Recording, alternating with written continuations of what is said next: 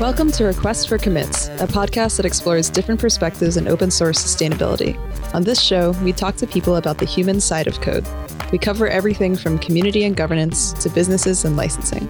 If you've ever wondered how open source projects get started, survive, die, or flourish, then you're going to love this show. I'm Nadia and Mikeal. And I'm Mikeal Rogers. On today's show, Mikeal and I talk with Max Ogden, creator of DAT, an open source decentralized tool for distributing datasets. Max has also done a lot of work in the Node.js ecosystem, including helped start NodeSchool and publishing hundreds of modules to NPM. He was also one of the first Code for America fellows. Our focus on today's episode with Max was around grant funding.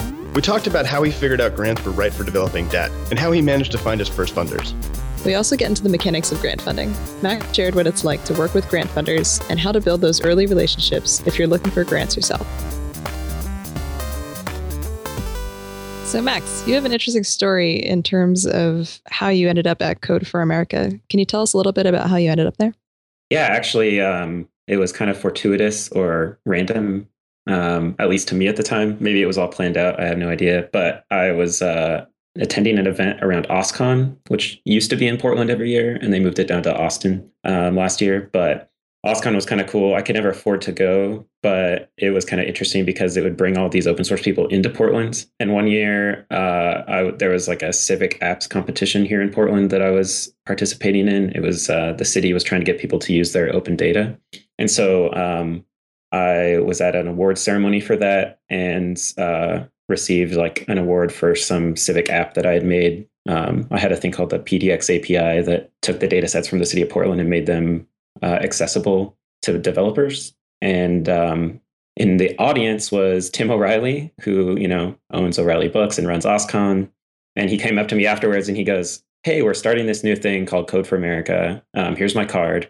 You should definitely apply to be a fellow." And this was about like 9 months before the first Code for America fellowship term started. And so I was just like, holy cow, this is crazy. I started talking with the Code for America folks and applied for the fellowship and then got the fellowship, had to quit my job and then moved to California. And so it was like a very quick succession of events that I didn't see coming that totally changed my life, definitely, in many ways. So it was kind of just like this one.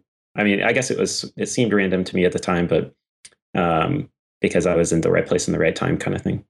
I actually met you when you got that award. I was at the same thing. And that was the first time that I met you. And you were like 19 or 20 at the time, but you still had that giant beard. Nice. I didn't realize that you were there. That's crazy. I never knew that. Yeah. We were there with Jay Chris and talked about CouchDB stuff and the upcoming event, the upcoming Couch Camp thing that we were going to do. Max is actually the first person to buy a ticket to the first event that I ever ran in 2009. Way to go, Max. Yeah, and I remember when I first went to Oakland, right after I moved down to the Bay Area, or maybe I visited the Bay Area ahead of time. But basically, the first person I met up with was Mikeal. He had like biked to a really cool coffee shop, and I was like, "Whoa, Oakland is awesome!" And then I ended up living there for 4 years. So a lot of transformative things happened for me in 2010. Can you talk about that a little bit? Just sort of like how. I think you were at a startup before you were at Code for America, and it sounds like Code for America just helped you think about different applications of code in ways you hadn't necessarily done before for work. Yeah. Before that, I was working at a great team at a company, but the product wasn't anything that I was like passionate about. It was qualitative market research. And so it's just kind of boring. I didn't feel strongly about helping companies target their products or whatever. But I got super lucky because the team was super supportive and it was a really good place for me as a college dropout to learn all the things that I needed to learn to be a functioning, contributing programmer to society. And so I really feel like nowadays, I feel like I was ahead of the curve. This was like the mid 2000s, late 2000s. I was a junior programmer and like the dream of a junior programmer is to get on a team where you're supported and mentored and given challenges and not expected to, work weekends and like all this kind of thing. And Portland is pretty cool because the culture here is very family oriented and like personal oriented and not about, like working for your company at all costs. And so I feel like now I was ahead of the curve then, because now I talk to junior programmers and they're like, oh, I wish that I could get any job where I'm like supported and mentored, but there's like no jobs available for that. And there's this huge influx of people coming in, and I don't think a lot of companies know how to mentor people. So I'm just like incredibly grateful that I had an awesome mentor early on. So shout out to Dan Herrera if he's listening. Woo, Dan Herrera. He taught me everything that I know. That's a really lucky opportunity. Yeah, that's awesome. So, like when you did PDX API, one of the premises of it was sort of don't try to provide data to developers and something that they can understand. Just give me the data, and I'll make it accessible to developers. Which was interesting because you didn't have a lot of kind of inroads with the people publishing the data at the time. But when you went into Code for America, there you're sort of paired with a municipality, and you're working with the government to try to produce something. Can you tell me a little bit about what that transition was like? So rather than just sort of pushing something to developers that you get over a wall, but actually working with the civic governments.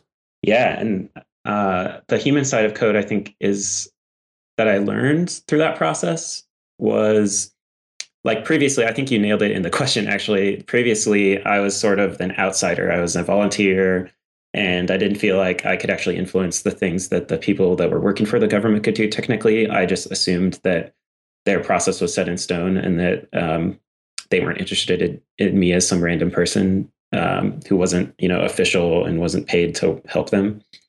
And so I just did what I could. I took their data and tried to make it more useful on the outside. But I think that the stroke of genius in the model of Code for America, which I think, they copied Teach for America, which is it's very overtly modeled on that. And I think that the Teach for America model is you embed people. And the Code for America model is also about embedding. And one of the really cool things about the Code for America program was you show up, and the first week is about understanding government culture and how you can be an agent of change to show them like alternative ways of doing things with technology, but an emphasis that it's not technical, it's like a human problem. There's a lot of social problems, and it's a lot of incentives problems. And we actually had like a negotiation workshop, which was really, really useful. I still use the principles that I learned in that like every day. I had thought negotiation was about like if somebody is trying to detonate a bomb or something, you like have to talk them down off of a ledge. But it turns out that negotiation is just like if you're talking to anyone in your day-to-day life and you're trying to be nice to them, like that's what negotiation is about. It's about like having respect for other people's points of view and coming to like a positive outcome. So the fact that Code for America didn't have us do like a bunch of technical things on our first week, but instead they had us talk about being change agents and being like effective negotiators, I think speaks a lot to how they knew that it was essentially about embedding us inside of government and having us kind of like inspire people with new ideas and have like an influx of like crazy ideas that came out of it. So the thing that at the end of it, going into it, I thought it was a technical thing. I thought I was going to be like, okay, I'll go make a bunch of cool like APIs or whatever, or build a bunch of cool apps. And then by the end of it, though, I realized it was that people inside of government aren't exposed to ideas like open source as much because the hiring and the procurement systems are essentially broken. So they just don't have any way to get to compete with talent for people that go and work at Google or whatever. So by like the Code for America model is you literally get people to quit their jobs at Google for a year or like go on sabbatical, and then you get them to become government employees. And so I didn't come from Google. I came from this like smaller company, but the general idea is just people from practicing people from the tech industry get to go and do a year of public service. And so what was cool about it is that I actually became a government employee. I went through the ethics training at the city of Boston. I had a @cityofboston.gov email address. It was the whole shebang. I was like an official employee in the mayor's office. And so that was actually really empowering for me because now I was on the other side of the wall, so to speak. Like when I was in Portland, I was just this random person that was like volunteering. Didn't feel like I had any power to actually change anything. But then now suddenly I was like a City of Boston employee. And so now I felt like my opinions were valid on things, and I could set up meetings with CIOs and talk to them about like, hey, why are you procuring this horrible software? Why are you not trying to set up more open or like, why aren't you procuring open source software, for example? So that was super cool. Just, I feel like it was a hack. Like they were hacking, the Code for America hacked two things at once. It like gave me a lot of confidence that I actually, like my opinions did matter, because it made me feel like I was like the expert coming in and trying to help people understand that they don't have to buy horrible software and hire people with horrible credentials. They can actually do things in a more progressive and modern open source way. But, and then also to them, it was like exciting because they had somebody coming in and had a lot of excitement and enthusiasm. And I think I definitely got a lot of people telling me they were surprised that they didn't make me shave to work in Boston City Hall. I had a giant beard walking around Boston City Hall. So it was like a bit of like it was definitely a bit of a culture change thing on purpose. Like it was, the point of it was you go into a city for a year and you try to make some cool things, but by the end of it, you don't just leave and the things go away. The idea is that by the end of it, you've given the city like a different lens to view like a process for developing software. So actually the hardest thing about it was we had to come up with a way of contracting for support for the open source apps that we did, because they were deployed on Heroku and they didn't know how to maintain Heroku services. And so it turned out that the biggest outcome of the entire thing was like we now had a way, we like had to draft a new procurement policy for the city of Boston that let them support open source software, like have a support contract with a open source vendor. And that was like a totally new groundbreaking thing for them, because usually the support contracts are built into these huge multi-million dollar contracts. But the idea that they could have like a $5,000 open source support contract just so that if the app went down, they had somebody that they could call to help them. Like it was like those kind of small wins that actually were the long lasting effects. Whereas going into it, I thought we were going to, I didn't know that procurement was going to be like the focus of all of our efforts. It's an awesome story. And you started, so that was 2011, right? Mm-hmm. And then you started Debt a couple years later, right? Yeah. And I'm assuming some of those experiences ended up feeding into the kind of work you ended up doing moving forward. Yeah, like in the last couple of months, when I was working at the city of Boston, I ended up working on a bunch of different like little prototype applications. And we were working with the public school system. And so we ended up, another big thing that we didn't see was how much time we spent talking to lawyers about student data, and learned a lot of things about what we can and can't use in terms of data sets to build applications because of privacy issues. And so it was like for the year-long fellowship, near the end, I started working on kind of the thing that I had been working on in Portland, which was a better way to disseminate the data that the city had and make it available to people to build things. And so like data platforms sort of. And my motivating factor was data is read-only usually. Like when a city has data that they collect it for their own purposes. And then if they have an open data policy, they make it available to people, but they don't make it available in like a GitHub way. They make it available in like a download our CSV way. And so people, if they use the data and found errors in the data, or they wanted to clean up the data set, like say that I'm building an application and I have users that are contributing data that the city might want to know about. Like for example, if I have like a jogging application and I have a better data set that the city has of where the joggable paths are inside of parks, like wouldn't the city want to know, like have higher quality data about where the pathways are versus their like potentially out of date data set. So like the idea of having the data set be read write was like a motivating factor for me, but there wasn't any, there's basically no like version control tool for data sets that was out there. And so I started kind of like going down that rabbit hole a little bit.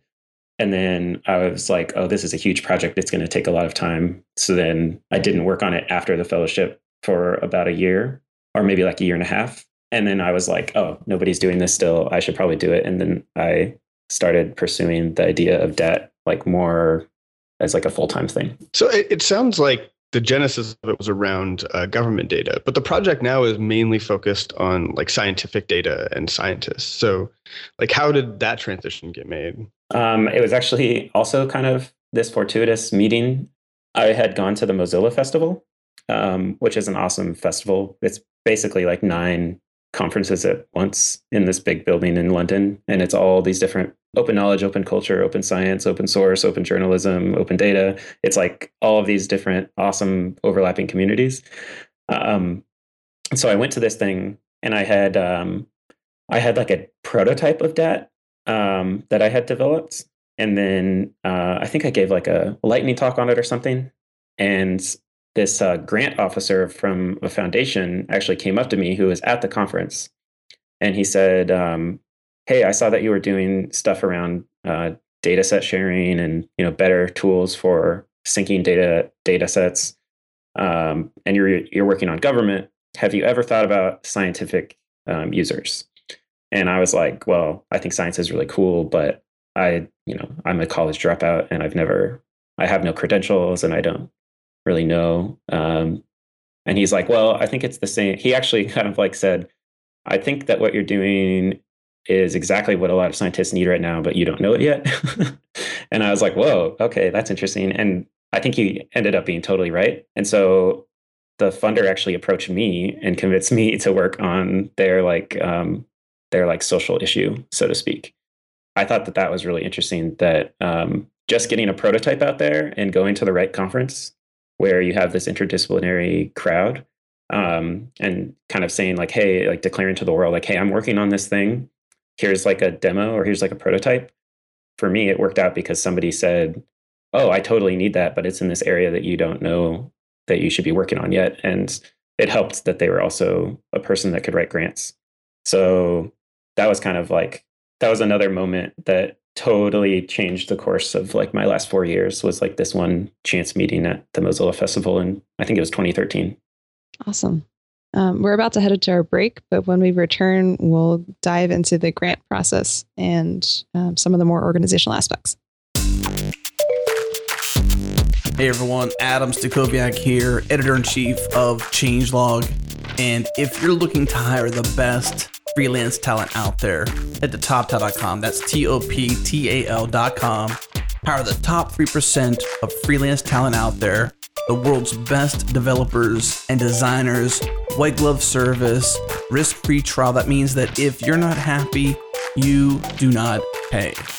You can hire a developer, you can hire a designer, you can hire both. If you need to scale your team, this is the place for you. To get started, head to toptal.com. That's TOPTAL.com. Tell them Adam from the Changelog sent you. They'll take great care of you. If you'd like a more personal introduction, email me, adam@changelog.com.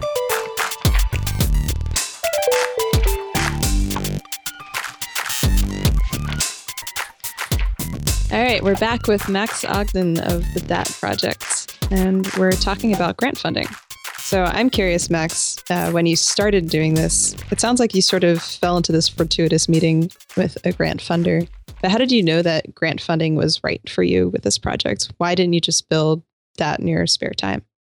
So I would give a lot of credit to the Knight Foundation. They have been doing a lot of work to try to make grant funding less scary. One of the things that they've done is I think I was the first person that got one of these, just because of like a right place, right time kind of thing.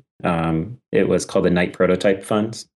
And because usually their grants are multi-year commitment and they take a lot more work up front because you're planning kind of waterfall style for this multi-year period. That's like the traditional kind of grant structure, is you're doing these bigger projects. And Knight said if it takes 3 years to evaluate if something worked or not, that's kind of a long turnaround time. So instead they came up with a prototype. And it's originally it was $50,000 for 6 months for one person to make a prototype of something and test an idea out. And then they revised it, and I think now it's $30,000. So it's kind of like a part-time, full-time or part-time, kind of like if you don't have the time to quit your job, or you don't want to make a huge risk doing like a multi-year thing on something that you're not sure about yet, or they even want you to take the prototype and develop it into a full grant. That's kind of how they see the pathway going. So I think that progressive thinking around smaller funding is really interesting. And I think Knight, the only reason that I got into this was because I could start small, and because I didn't know enough to write a huge grant at the beginning. Or, I mean, huge meaning more than one person for 6 months. Yeah, definitely. I want to like explicitly plug the Knight Prototype Fund, because I think that's like, I've heard really good experiences around it. And I think we'll get into it later, but just sort of like why grants are so scary to people. I think part of it is that you have these like enormous amounts of money or these like multi-year commitments. And so I really like that one is much shorter and smaller amounts of money. Yeah. So let's get into that a bit, like, and deconstruct this. Like, what is grant writing? Like, how does this even work? I probably have a different answer than a lot of people, because there's the word grant is, it could mean government grants. It could mean EU grants. I've noticed I have someone that I work with that's in Denmark, and they don't have this phenomenon of like eccentric billionaires that are either alive or dead that give away all of their money through a trust because they're trying to evade taxes. And so they set up like a giant charitable trust, like Howard Hughes. I think it's the third largest endowment in the world. That was started so Howard Hughes could hide his tax money from the US government. And then when he died, there was all this money. And so they're like, oh, we could start a medical institute and make grants with it. And they actually run an entire neuroscience research facility off of the income, like the accrued interest or whatever on the original endowment, because there's just so much money in that thing. So that's kind of like an American thing, is the philanthropic private foundations that are like these eccentric, mostly white male rich billionaire people. All of our grants have been dead rich billionaires. However, there are also alive rich billionaires, such as Bill Gates. So that's totally, I didn't realize, but that's totally an American phenomenon. In Europe, they have a functioning government that makes grants. So most of the grants, like say that you're Danish and you want to go get a grant, like because everybody pays so much taxes and they don't have as much private philanthropy, you end up getting your grants from the government, but they have like way more developed government grant programs. In the US, when you get a government grant, it's usually like really big and you have to be a pretty big institution. So those are actually pretty intimidating. I don't think I'll ever get a US government grant. I think that I could get an EU grant if I was an EU citizen doing what I do now, because they're targeted at smaller things a lot of the time. The EU grants also get a lot bigger. So it kind of depends on where you're at. So that's the first thing, is like, don't expect, like if you've heard one person's grant experience, like there's probably way different levels of grants. So just learning how to navigate like which grants you actually want to go for is like the first step. But also, I think that to me, it's not about the grant writing. The grant writing happens once you've developed a relationship with the person that you're writing the grant for. This is like, if you don't take anything away from this entire interview, I would say that if you want to go down the path of getting grant money for open source, you have to start building the relationships now. And it takes years of time to develop those relationships. So that's the biggest disappointment when I talk to people about like, because people are like, okay, I could go get VC and try to start like a company that does this open source thing and then figures out a way to make money off of it. And what's really cool about VC is you get money like really quickly. But then you have to like down the road make these compromising decisions where you have to weigh like your values against like the shareholder income returns and stuff like that. So with grants, you don't get money quickly, you get money slowly, but then you never have to make and sometimes very slowly. But the cool thing about it is you never have to make those like judgment calls. Like you're always working on what you want to be working on, because you had to go through this process that you've like through the grant process. To me is finding somebody that trusts you, and then writing, like the grant itself is the thing that's like the contract between you and the funder. That's like, here's the mission that I'm working on. And they're never going to be like I haven't had any experiences like this, at least. I think some people have had this happen to them, but I guess I've been lucky. I've never had the funder come to me and say, hey, change what you're working on. You have to do this now. It's not like they have, I at least don't feel like they have influence over my day-to-day direction, because like I've already upfront established like what it is that the mission is. And they basically just give you money for a time window so that you can pursue that mission. And all they want at the end of it is to know what happened and what went wrong. So they want like a report. So it's like you end up doing a grant that's a grant write-up at the beginning. That's like the pitch. That's like, here's what I want to work on. Can we agree? And then you do a report like in the middle and at the end. But that all actually comes after you spent a lot of time finding the right foundation in the US, for example. Finding the right foundation, building the relationships. And ideally you want the funder to like approach you and say, hey, it would be really cool if you applied to us with this idea. So that process is probably, people have different ways of doing it. For me, I worked at Code for America, which was funded by, I think, like 6 foundations. Code for America was pretty well funded in the private foundation space. And I also, because I was working at Code for America, that was the year that I got to start doing open source full time, because Code for America encourages all the fellows to do open source for everything so that it can be reusable. And so because I was doing open source full time, I started getting more involved in open source communities, and I started going to more events, like community events, and meeting more people and networking. And so the combination of working for a nonprofit that was grant funded and going to events in that ecosystem meant that I met funders face to face. And I can't stress how important that is. Like like I said, like if you take one thing away from this entire thing, it's that don't go to, like, you're not going to, I mean, I love JSConf, for example, and I love NodeConf, but you're not going to meet like people from the Knight Foundation at a JavaScript conference. Like you meet them at like I used to go to this conference called the Civic Media Conference, which was the MIT would host it. And I was living in the city of Boston for the Code for America Fellowship. And when you go to a conference that's like about, it can still be a technically focused conference or like a technology conference, but when it's focused on a specific issue, like the Civic Media Conference is about like the way that information is used in society. It's kind of like this high level idea, but at least it's like a particular like social direction. When you go to those kind of conferences, you immediately start meeting other people that are funded by grants, or you meet the people that make the grants, like the foundation people. So I think that the key to grant funding is not just looking at it through a technical lens, but looking at it through a holistic lens of like, what am I actually going to do with the technology? And then finding out the events for that and going to those events and then meeting the people. And then once you have the relationships, then the rest of it, the actual grant writing process starts. But I think if you start writing grants without any of those relationships, you'll have like 9 out of 10 grants won't get approved. I would echo that, like, yeah, 1,000%. It's fun. Like even hearing you talk about it, it reminds me a lot of venture capital. And the advice is really similar, which is like build real relationships with investors. Ideally, you want them coming to you saying, this is a really great fit for us, versus just sort of like cold applying to an email address and hoping that someone will get back to you. And I think you did a great job just sort of deconstructing how some of that can be less scary than you think, but that, yeah, I mean, meet them where they're at and go to events where they are, or find, like the way I got my forward funding was through a mutual connection.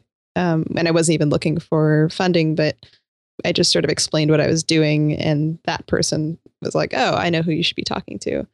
But I think there's sort of like this running theme, even in this conversation, around intersectionality and going sort of like out of your own sector to get inspiration from different sectors, which is both creatively stimulating, but also just allows you to meet people outside of like your most, say, like technical network.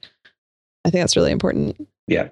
Yeah. I mean, you mentioned, you've gotten a lot of grants and they seem to be stepping up in terms of the amount of money that you're getting over time. I'm wondering if you could just walk us through like the grants that you've gotten and any changes that may have happened to the project or changes in direction that you may have gone down in order to get those grants or in order to work with those. Because you said that, you're not changing mid-course, but it does seem like if you're now going from, a $500,000 grant to like a $3 million grant, lining up with their goals in the beginning might shift some of the project direction a little bit. Mm-hmm. So I've got 4 grants to date, and working on a 5th, but I can't really, that one's not like done. So I can't really talk about that one. Not that I'm trying to be transparent, or not that I want to be transparent as much as I can, but the grant people like to wait until it's announced so that there can be like a PR thing. So I can't really announce that one because you want to be open, but you also want to get that money, right? Exactly. So I just want to be clear though that I am very pro transparency. So if anybody listening like has questions that I didn't cover, like feel free to email me or DM me on Twitter, and I'll I can send you my budget and everything like that. So the 4 grants that I've got, the first one was the prototype, and that was $50,000, and it was for me to work for 6 months on the prototype of DAT. And the Knight Foundation said, hey, you were working on this stuff at Code for America. You never really continued working on it. We have this new thing, the prototype grant. we were wondering if you're interested in building a prototype of that stuff that you never got a chance to finish working on at Code for America, and just kind of see what happens. And so I was like, okay, awesome. That's like $50,000 to work on an open source project is pretty cool. So I did that, and it was just me. And then that was like in the summer of 2013, I think. And then I went to MozFest that winter, and it was like at the tail ends. So I was like, okay, I'm about to have to go figure out what I'm going to do next. But then I met this funder from the Sloan Foundation, whose name is Josh Greenberg.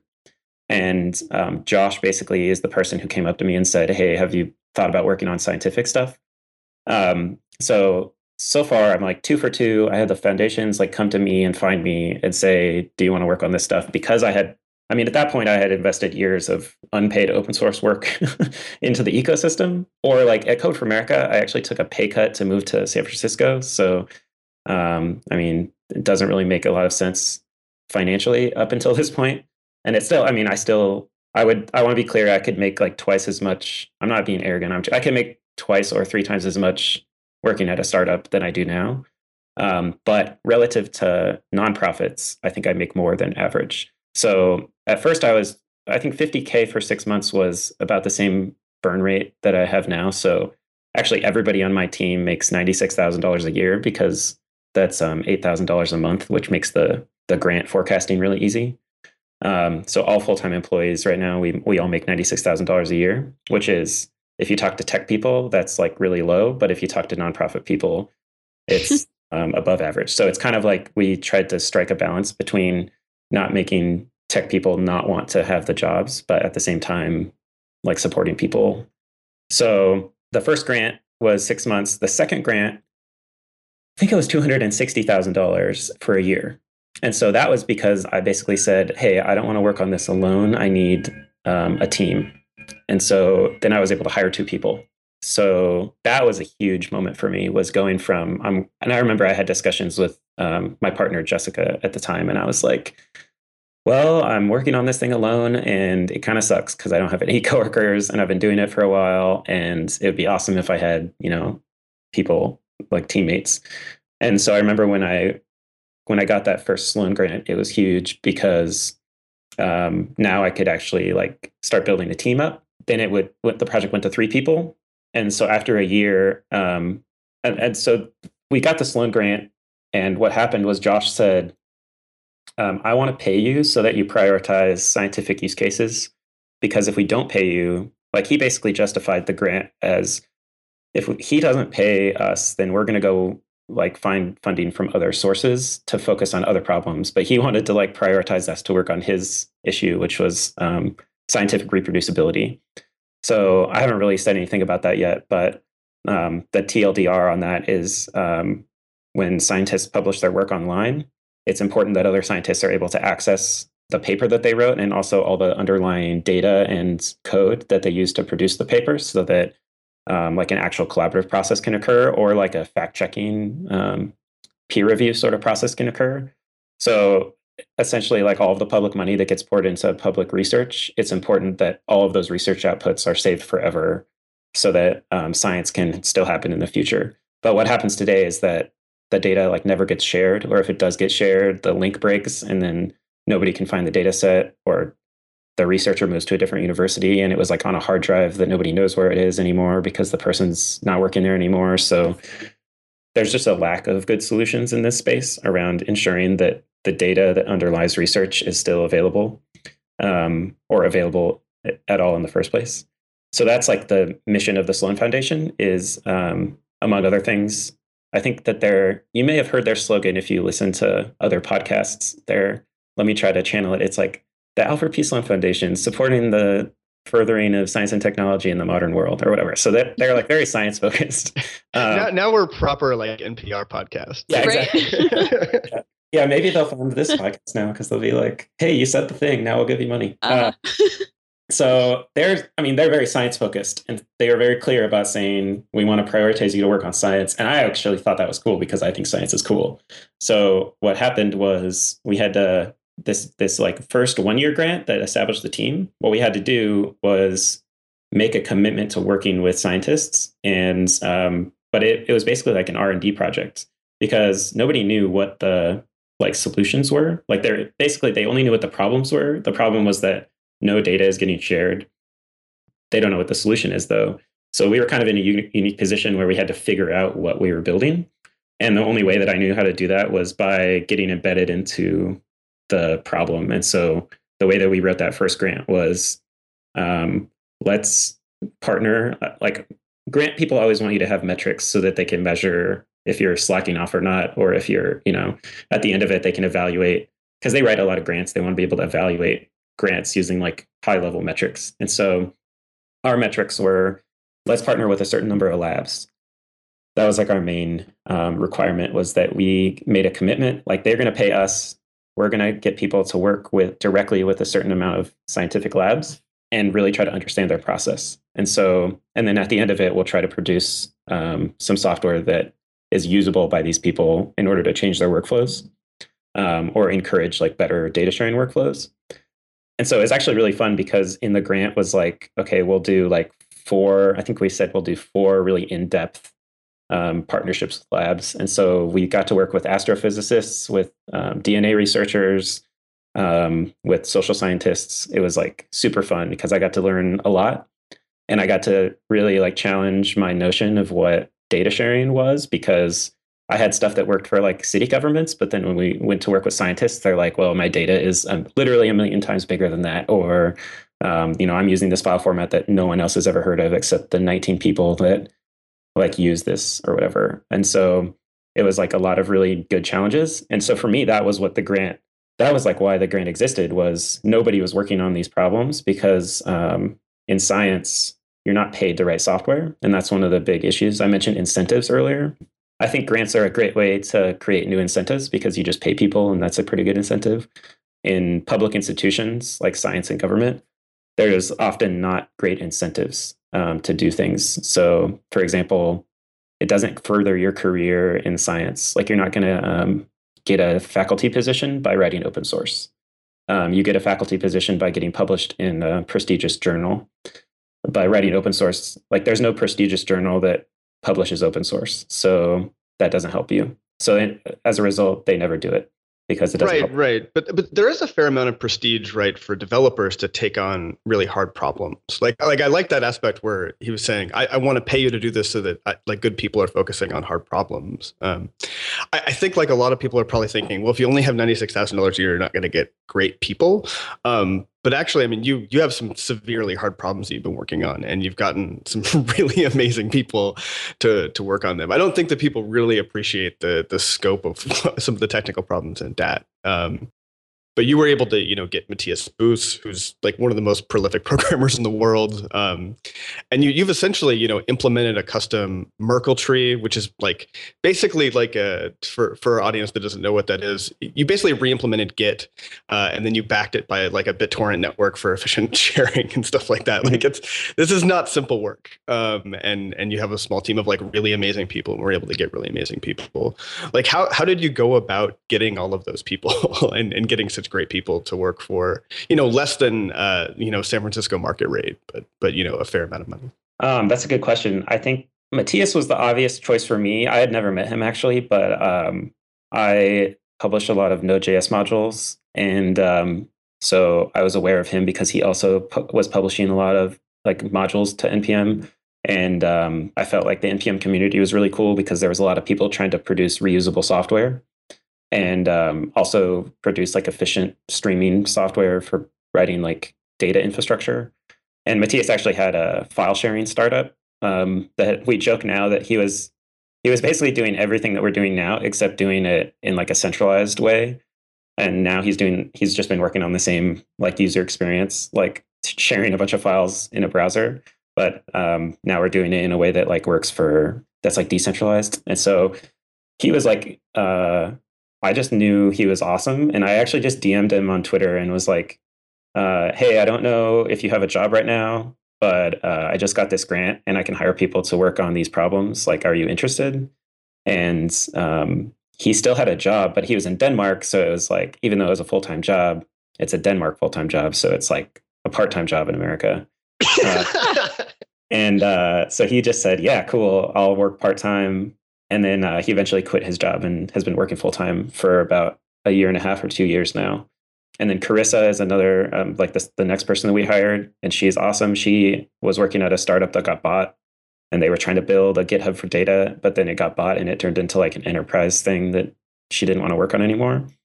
And she just found our project because we were out there and we were at open source conferences. And that's the way that I found Matthias, was I was involved in open source and I was involved in the community. And I had, I've been going to open source conferences since I was 19 or whatever. So I just had a lot of time invested in the community. So I think if I was going to underscore like one thing, it's that like, if you're a coder that wants to go down the path of supporting yourself through grants, it's really important that you go to as many community events as possible, both to meet funders, but to meet coworkers and expose yourself to different ideas. And like the intersectional thing that Nadia mentioned, like I think that's huge. Like having an interdisciplinary view of, like, you should be able to tell people what your software, what communities your software affects, not just like in a utopic way or whatever, but like in a concrete way. Like for us, because we spent so many years figuring it out, our key focus areas, I guess, is science, journalism, and government.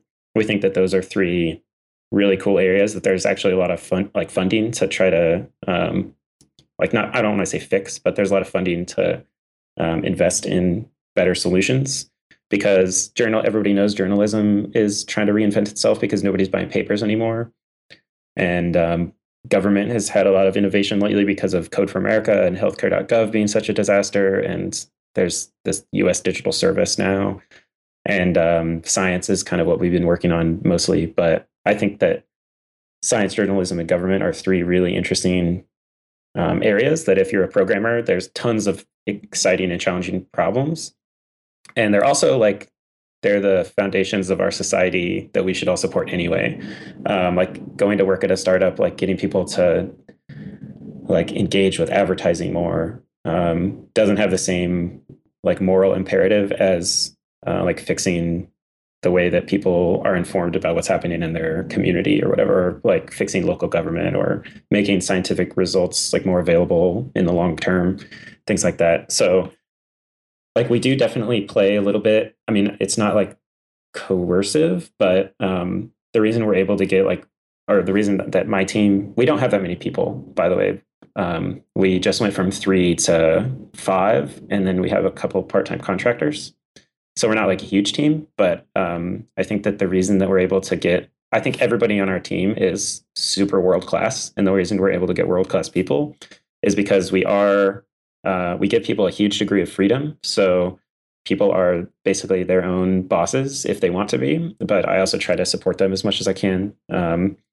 And everything you get to do is open source, and you're impacting an actual, there's a direct impact of your work, because we're essentially working directly for a specific community. In our case, it's been mostly scientists. And so it's meaningful.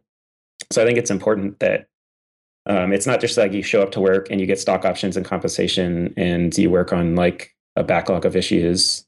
But I feel like everybody on our team is more I encourage people to have their own projects that they're passionate about, that they can be the owners of, which also helps in a remote working context. Because if you have your own project that you're the owner of, then you don't have to sync up with other people to work on it. But then we also have team level projects that we all try to collaborate on. I think that we basically use the grant money to hire a bunch of really smart people, or not smart, but passionate and invested people into the problem, and then just pay them to basically almost Bell Lab style, just incentivize them to work on a set of problems that are pretty high level and contribute to the ecosystem. And I really view it as we're just a bunch of people getting paid to try to explore the future of how scientific data is shared. But we're not, if we were running ourselves like a startup, we would try to, have everything be branded under our name and have everything be productized or whatever, or strategically open source things and strategically closed source things. But for us, I feel everybody on our team is acting as an individual. And then sometimes we work together on bigger projects. But really, it's we just try to get the best people and get them working in this space, because otherwise they won't be incentivized to work on these problems. They'll go and get funding from elsewhere, like AKA get a job and go and work on some other problem that's not supporting the scientists. And so, I mean, some of the solutions to those problems are going to end up being better as their own thing, not attached to that, right? Like, it's about what's best for the project and for the solution to the problem, not necessarily, tying everything and making it on brand the way that you would in a startup, right? Right. Totally. Yeah. All right. I think we're coming up for a break pretty soon. In a few minutes, we're going to deep dive into what it's like to get paid to work on your passion. We'll be right back. Hey everyone, Adam Stacoviak here, editor-in-chief of Changelog, and I want to tell you about our cloud server of choice, Linode.com. Head to linode.com/RFC. Get an SSD server running in seconds. Plans start at just $10 a month. And when I say our cloud server of choice, what I mean is that all of Changelog is hosted on Linode. Everything we do at changelog.com is on a Linode server. What I'd like you to do is go to linode.com/RFC, pick a plan, pick a distro, pick a location, and start your server today.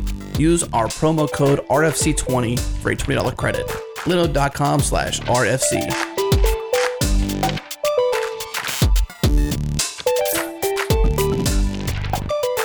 And we're back with Max Ogden.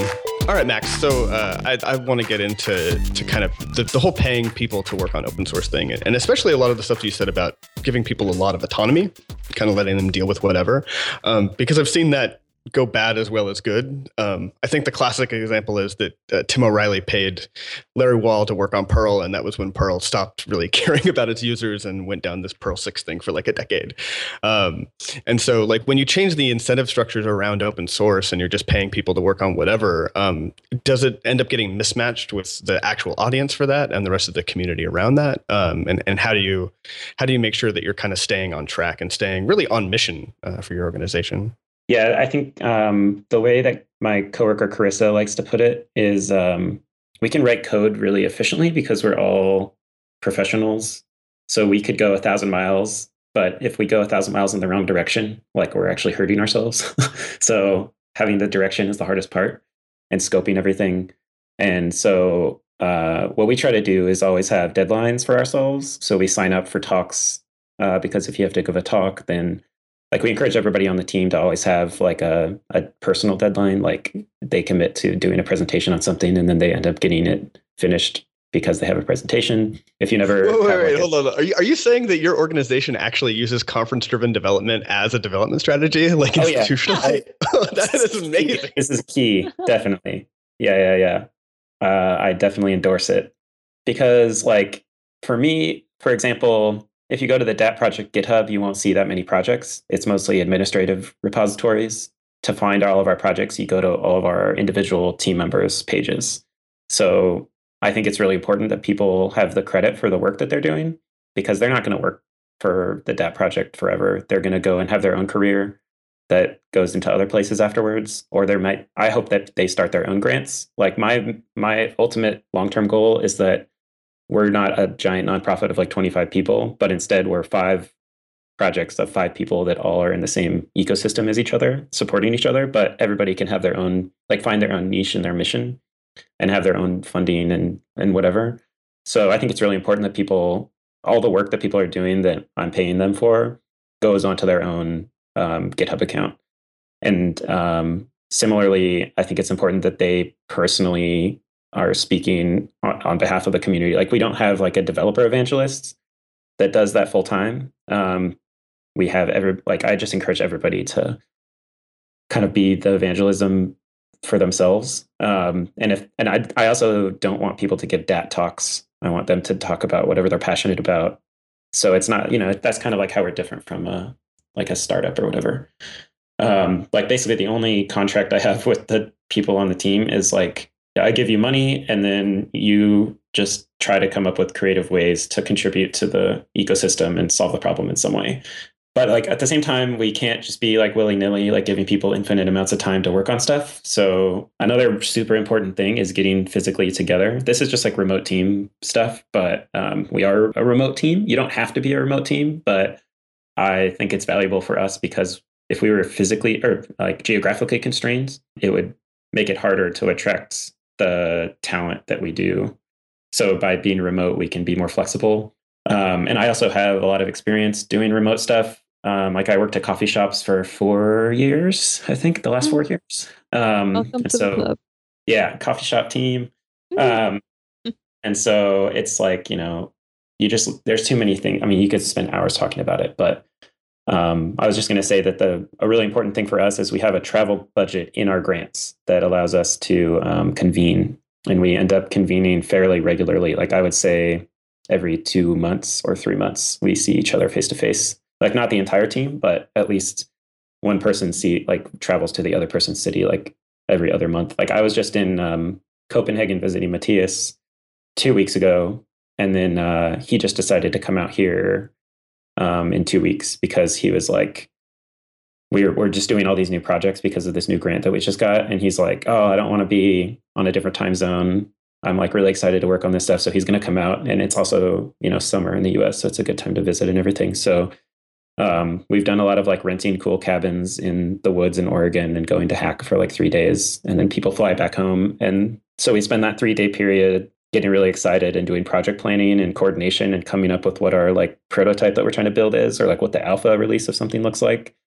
And then we can all go back to our day-to-day lives and be independent and work on it. And then kind of like, so that's kind of like the 2-phase thing is we have like an intensive project planning phase. And then once we scope out a roadmap for a couple months for every individual, then we can go back and kind of work in parallel. We still like ping each other with questions every day, but we don't have like a daily centralized like planning process. We have we try to decentralize and asynchronize as much as possible. I mean, budget-wise, that's probably still cheaper than an office, right? Yeah. Oh, yeah.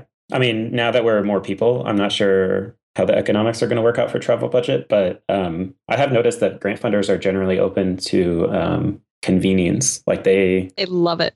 Yeah, they love convenience. Like you can pitch, once you have a relationship with a funder, you can be like, hey, I wanted to get like 20 people that are like, the leaders in this open source community together with like a bunch of scientists. Can you pay for us to like all fly out to some place? And they're like, okay.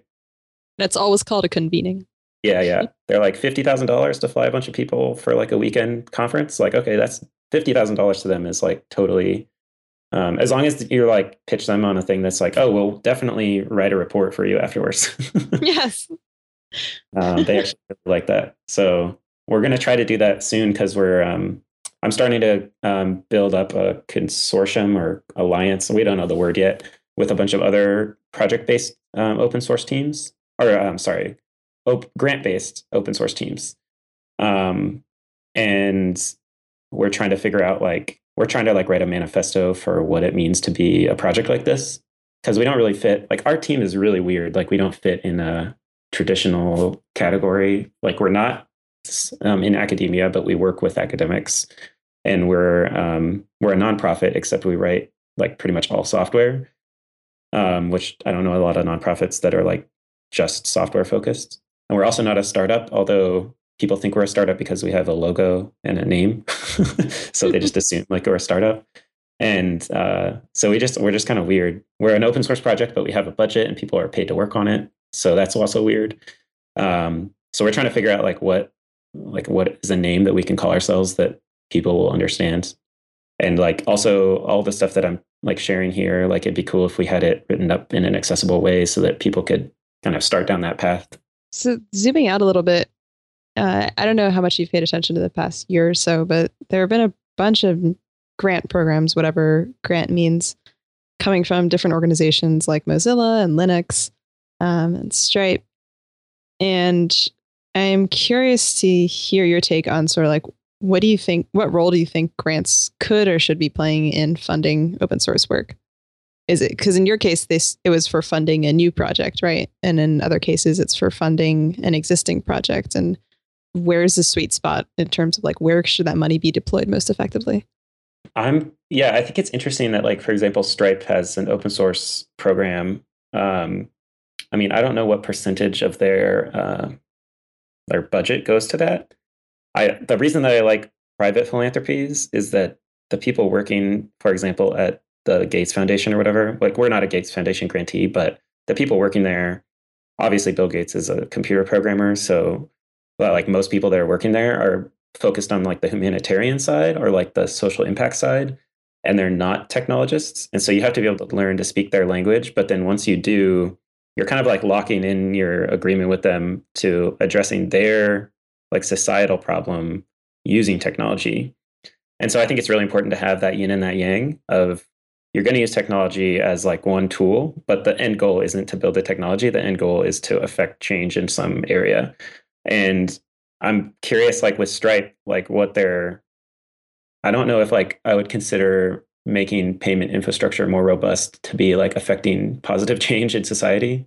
So I think like if they're, just like I said earlier, there's like a bunch of different ways to define the word grant. For me, what that has meant is forcing myself to learn how to pitch my projects in a way that actually like affects some community or like, you know, has some sort of social impact.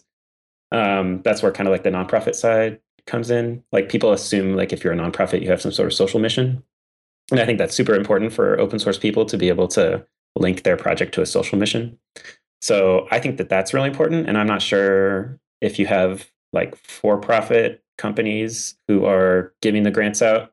Like it could just be, I mean, I think grants can be a really simple way to just like fund infrastructure, because otherwise you would have to go work at that company and be an employee to get paid. So grants are a way to just have people, like they can basically say, hey, there's this person that doesn't work for us, but is super qualified. Let's just give them a grant.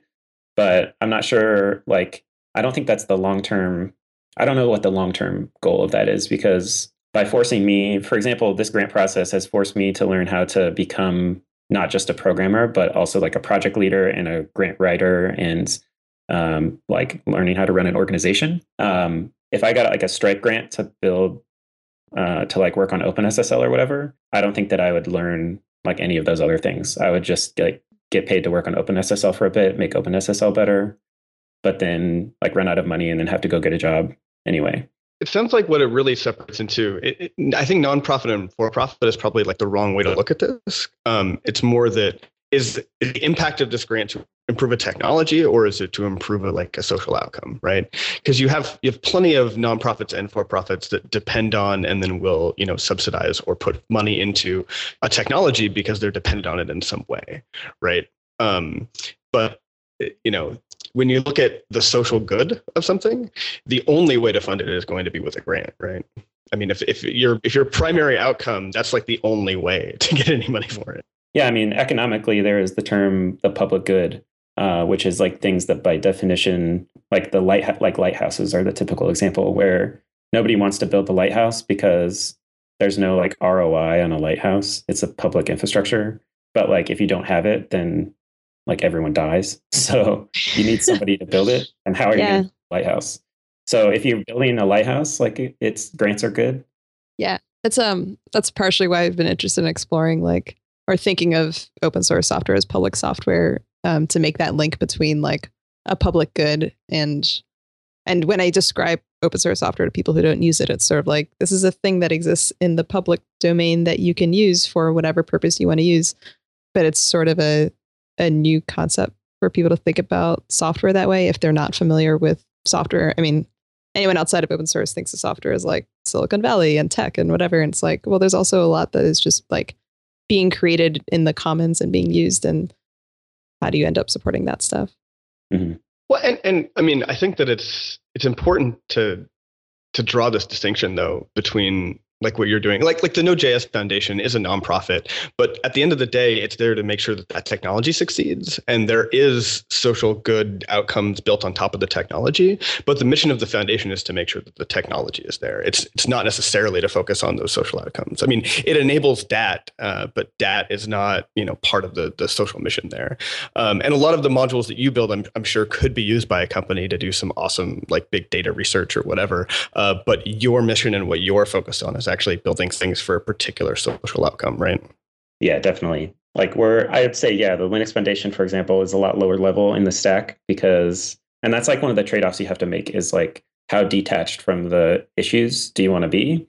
I think that the more attached to social issues you are, the easier you'll find it to get grants, because that's all grant people care about, is you being able to contextualize your technology in their existing mission. And so that's like the whole art form is if you can say like, hey, my project helps scientists, then they'll be like, oh, we fund science, we'll write you a grant. Like that was the thing that 3 years ago I wouldn't have been able to like say, because I didn't know scientists had these problems until somebody approached me and like convinced me to work on it. So yeah, it's like if you're detached from the social issues, then you have to find other ways of like supporting it. But like Linux Foundation found a way to support it, which is like all these companies like use it and they can help, support the overall project. Where do you think there are gaps in knowledge between grant makers and open source communities? What do you wish that like more funders knew about open source or vice versa? So the biggest issue that I have is the way you have to write the grants up front with all the budget and all the plans. It's the same kind of distinction as like waterfall versus agile, for example. For example, this grant that we just got, the money arrived. We don't have to get into the mechanics of how you receive money from a grant, but I'll just say that we had access to the actual grant money in essentially June. It was like 2 weeks ago. And I wrote the grant with Carissa in October of last year. And so that's like a pretty long amount of time. I think it's like almost 9 months. So we had an idea, we wrote a grant, and then 9 months later we get the money. And I would say that's that's on the longer side for a philanthropic grant, but it's not uncommon. So, I mean, if I had to tell you what I was going to work on in 9 months from now, I wouldn't be able to tell you. But that's like another art form of grant writing, is being able to write a grant that's vague enough that you can still, once you start getting the money, you can still like use the money to work on the thing you said you were going to work on 9 months ago. And so one thing that I wish that foundations would understand is timelines and agility, and like basically what I would much rather have. And I understand that there's like, you have to have a high level of trust to do something like this, but my preferred situation would be like, I have a relationship with a funder. I convince them that we're the right people to work on the right issues. And so we get the people and the issues locked down or like the causes. And then I can basically go back to them and say, okay, now I need a budget for the next 3 months to do this. And that can be like a lightweight process once I've like got in the door with them. But right now, the way it works is you do everything in one big proposal, including the budget, and then you're locked into that for the entire duration of the grant budget. So it means that you have to plan ahead a lot, and you're constrained by the budget as you're doing the project. So, for example, like say, Nadia, that you wanted to come work on my team, I couldn't hire you today because I don't have any extra budget. What I could do is say, let's write a grant together, and then in 9 months, maybe we'll have the budget to hire you. So it's kind of like annoying because most startups have this slush fund that they can draw from as they need to, which is like the initial investment. But the way grants work is your budget is not a big slush fund. It's like a paid out in increments, like burn rate that they like to be constant. So I can't hire people on a day-to-day basis and can't like readjust the budget like as the thing is in flight. So that's annoying. So there's definitely some cultural differences in the way that they actually fund. And also, I think if you ask most nonprofits, like they don't think about open source. And most funders probably aren't thinking about open source, but I think that is changing. I think there's like the perception that there's not any funding out there for open source stuff. I think if you ask most open source developers, to write a grant, they'll write a grant that's like super technical and has no social impacts, like linkage or whatever, like what I've been talking about. And so then they'll think that, oh, well, I wrote a grant to write like a new encryption scheme for this thing or whatever, or like a new database. And like there's probably not a lot of places that will just fund you to work on random technology. But if you make your grant about fixing an actual problem in society, then I think grant people will be like, oh, you want to fix this problem and you're going to do it as open source. Like that's actually a competitive advantage over other, because I think that what they've done is they've like a lot of grant people have been funding technology over the last 10, 15 years. And they're starting to understand how funding technology works, which is things like they have a lot of technical debt. They have a lot of projects that have horrible project management, or they have like people will say in the grant, like, oh yeah, we're going to make awesome reusable software. And then they make software that's very difficult to reuse. These are all just like inherent to software in general. Like anybody that works on software will like tell you that it's really easy to have a lot of technical debt and make a giant app that is really inflexible. So if you can make a pitch, you still have to make your pitch be about a social cause. But I think if you can make it, if you can say like, by the way, we're doing it as open source and we actually want to invest in building up this ecosystem around this problem, that's actually an advantage to you. But I don't think open source is like the reason you get the grant. It's just like a thing that helps. The reason you get the grant is that you're committing to like a cause that they care about. Well, and just like you were saying earlier, right? Like grants want to be tied to the social cause, right? Like that's what they want. So, how do we, and it's not that programmers don't care about social causes. I mean, if they didn't, you wouldn't be able to get such great people working on them. It's really just that, getting them to speak in that language and getting them to be on the same page as the grant writers, right? Yeah, definitely. In an ideal world, how do you picture that people would be able to work on open source? How could that be like? Because right now, I mean, there's so many different grants that are, I think there's still sort of ad hoc opportunities. But if you were to think about this on an institutional level, how could that actually be supported and funded? So that is an awesome question. One way that I would answer it is procurement reform in government, which is like the most boring phrase that you could possibly say. But yes. Like think about the amount of money that is spent on software in government. Well, I mean, most people probably don't know, but there's like an average project in the federal government for like there is actually, this isn't even federal government. This is the city of New York. They spent $600 million, 2/3 of an Instagram on a time tracking app for New York City employees. And it never shipped.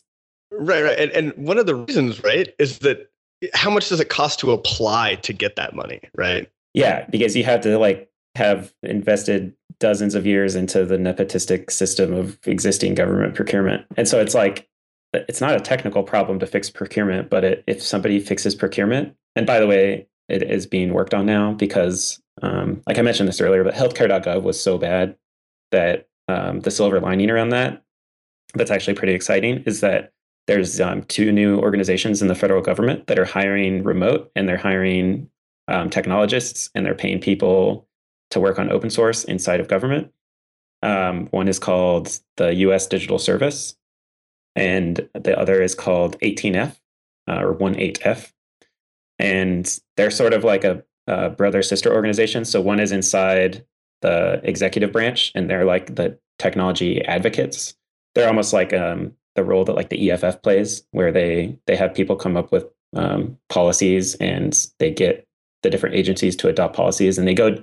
Like I have a friend that works there. He gets to go into like the VA or like the Social Security office, and they're like, "Hey, check out this new $100 million like database that we contracted. What do you think?" And he's like, "If I was like," he used to build data centers at Twitter, and he was like, "If I was building this, I could have done it for $5 million and saved you $95 million.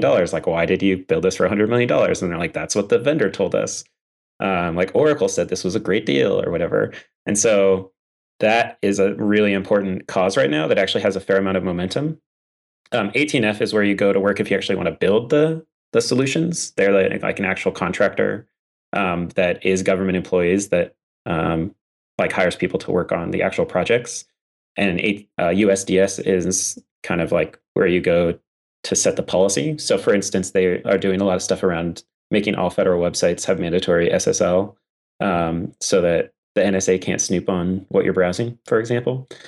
So there's like a lot of really cool momentum in fixing that system. And so if I was going to place a bet on where all the grants are going to be in the future, it's around like delivering government services in a more efficient way and actually competing for government grants, because that landscape is about to get a lot more accessible to open source stuff because of all the work that's happening at the federal level.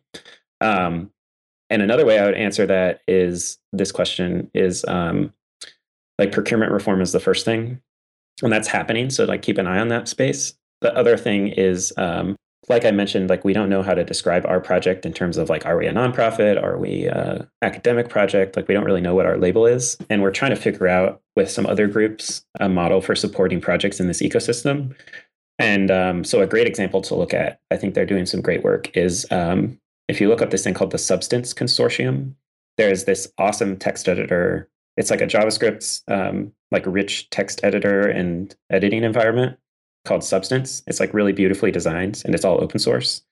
And they had been working for this open access scientific journal, writing a journal article viewer and editor. And they had all these other organizations, like they were basically being contracted by this one journal called eLife. And they built this thing called eLife Lens, which is like a really beautiful way to read papers, because most people read papers on PDF. But trying to read a paper on your phone or whatever on a PDF, it has like super wide columns. And it's like, why can't I just have this be a web page? So they're trying to fix some of these problems. But they had all these other organizations in the space that were like, well, we also want to like invest together in better editing tools for science, or just editing tools for the web in general. And so they set up this thing called the Substance Consortium, which is like there's 4 stakeholders that all help pay for the development of Substance, but they're not like exclusively hiring the Substance team to work as like employees of their project. And so what's really cool about it is Substance itself can still be its standalone project that can make like reusable open source tools. But it has like an open governance structure so that any of like the member organizations can help influence the project direction in a positive way and like work together to support the project without controlling the project. So their whole thing is like cooperation without control. And that work is being facilitated by a group called the Collaborative Knowledge Foundation, which is one of the stakeholders, or one of the people paying the Substance team. And so, for example, Substance is just like the components, like the editor components. But the Substance team doesn't have like, they're just 2 people. They don't have the linkage to like the social issue, or they don't have the grant writing capability at this point. They want to get to that point, but they need like incubating and they need support for their project. Collaborative Knowledge Foundation is a couple folks that started it that are really focused on fixing the scientific publishing ecosystem. Like they want every journal to be using open source publishing tools. So they have the social mission. Like that's a huge social mission. Access to research is like a really big cause right now. And so what's cool is that the Collaborative Knowledge Foundation has got some grants to work on fixing scientific publishing. And instead of like hiring the Substance people as employees, they're just like, let's support like everyone in this ecosystem together and have Substance still be standalone, because they think it would be toxic if they actually like exclusively hired the Substance people to work on their one thing. They would rather have Substance like flourish and have a whole ecosystem, because I mean, that's where open source works really well, is when you have a bunch of interests that are supporting like a factored out common infrastructure. So I think that the Substance consortium model is really exciting, and we're trying to figure out how to, we need to come up with a cool name for that way of doing things. And I think ideally the DAT project, since we are like a distributed file system, sort of, it's a pretty low level component. And there's a bunch of different interests. It would be awesome if we could get a similar thing for DAT. So we'd have like a DAT consortium, and we would have the DAT project itself just be the technology, but then we would have all the different like organizations that have a specific cause be able to support our work. And maybe we split up into 2 teams, like one of us is the science cause, and then all the low-level people go and work on just the infrastructure stuff. Awesome. Thanks so much for coming on here and talking to us about grant funding. Yeah, anytime. And definitely, if you're listening to this and you want to learn more, feel free to reach out to me and I can send you some concrete examples of grants that I've written and stuff like that. Great. Thanks, Max.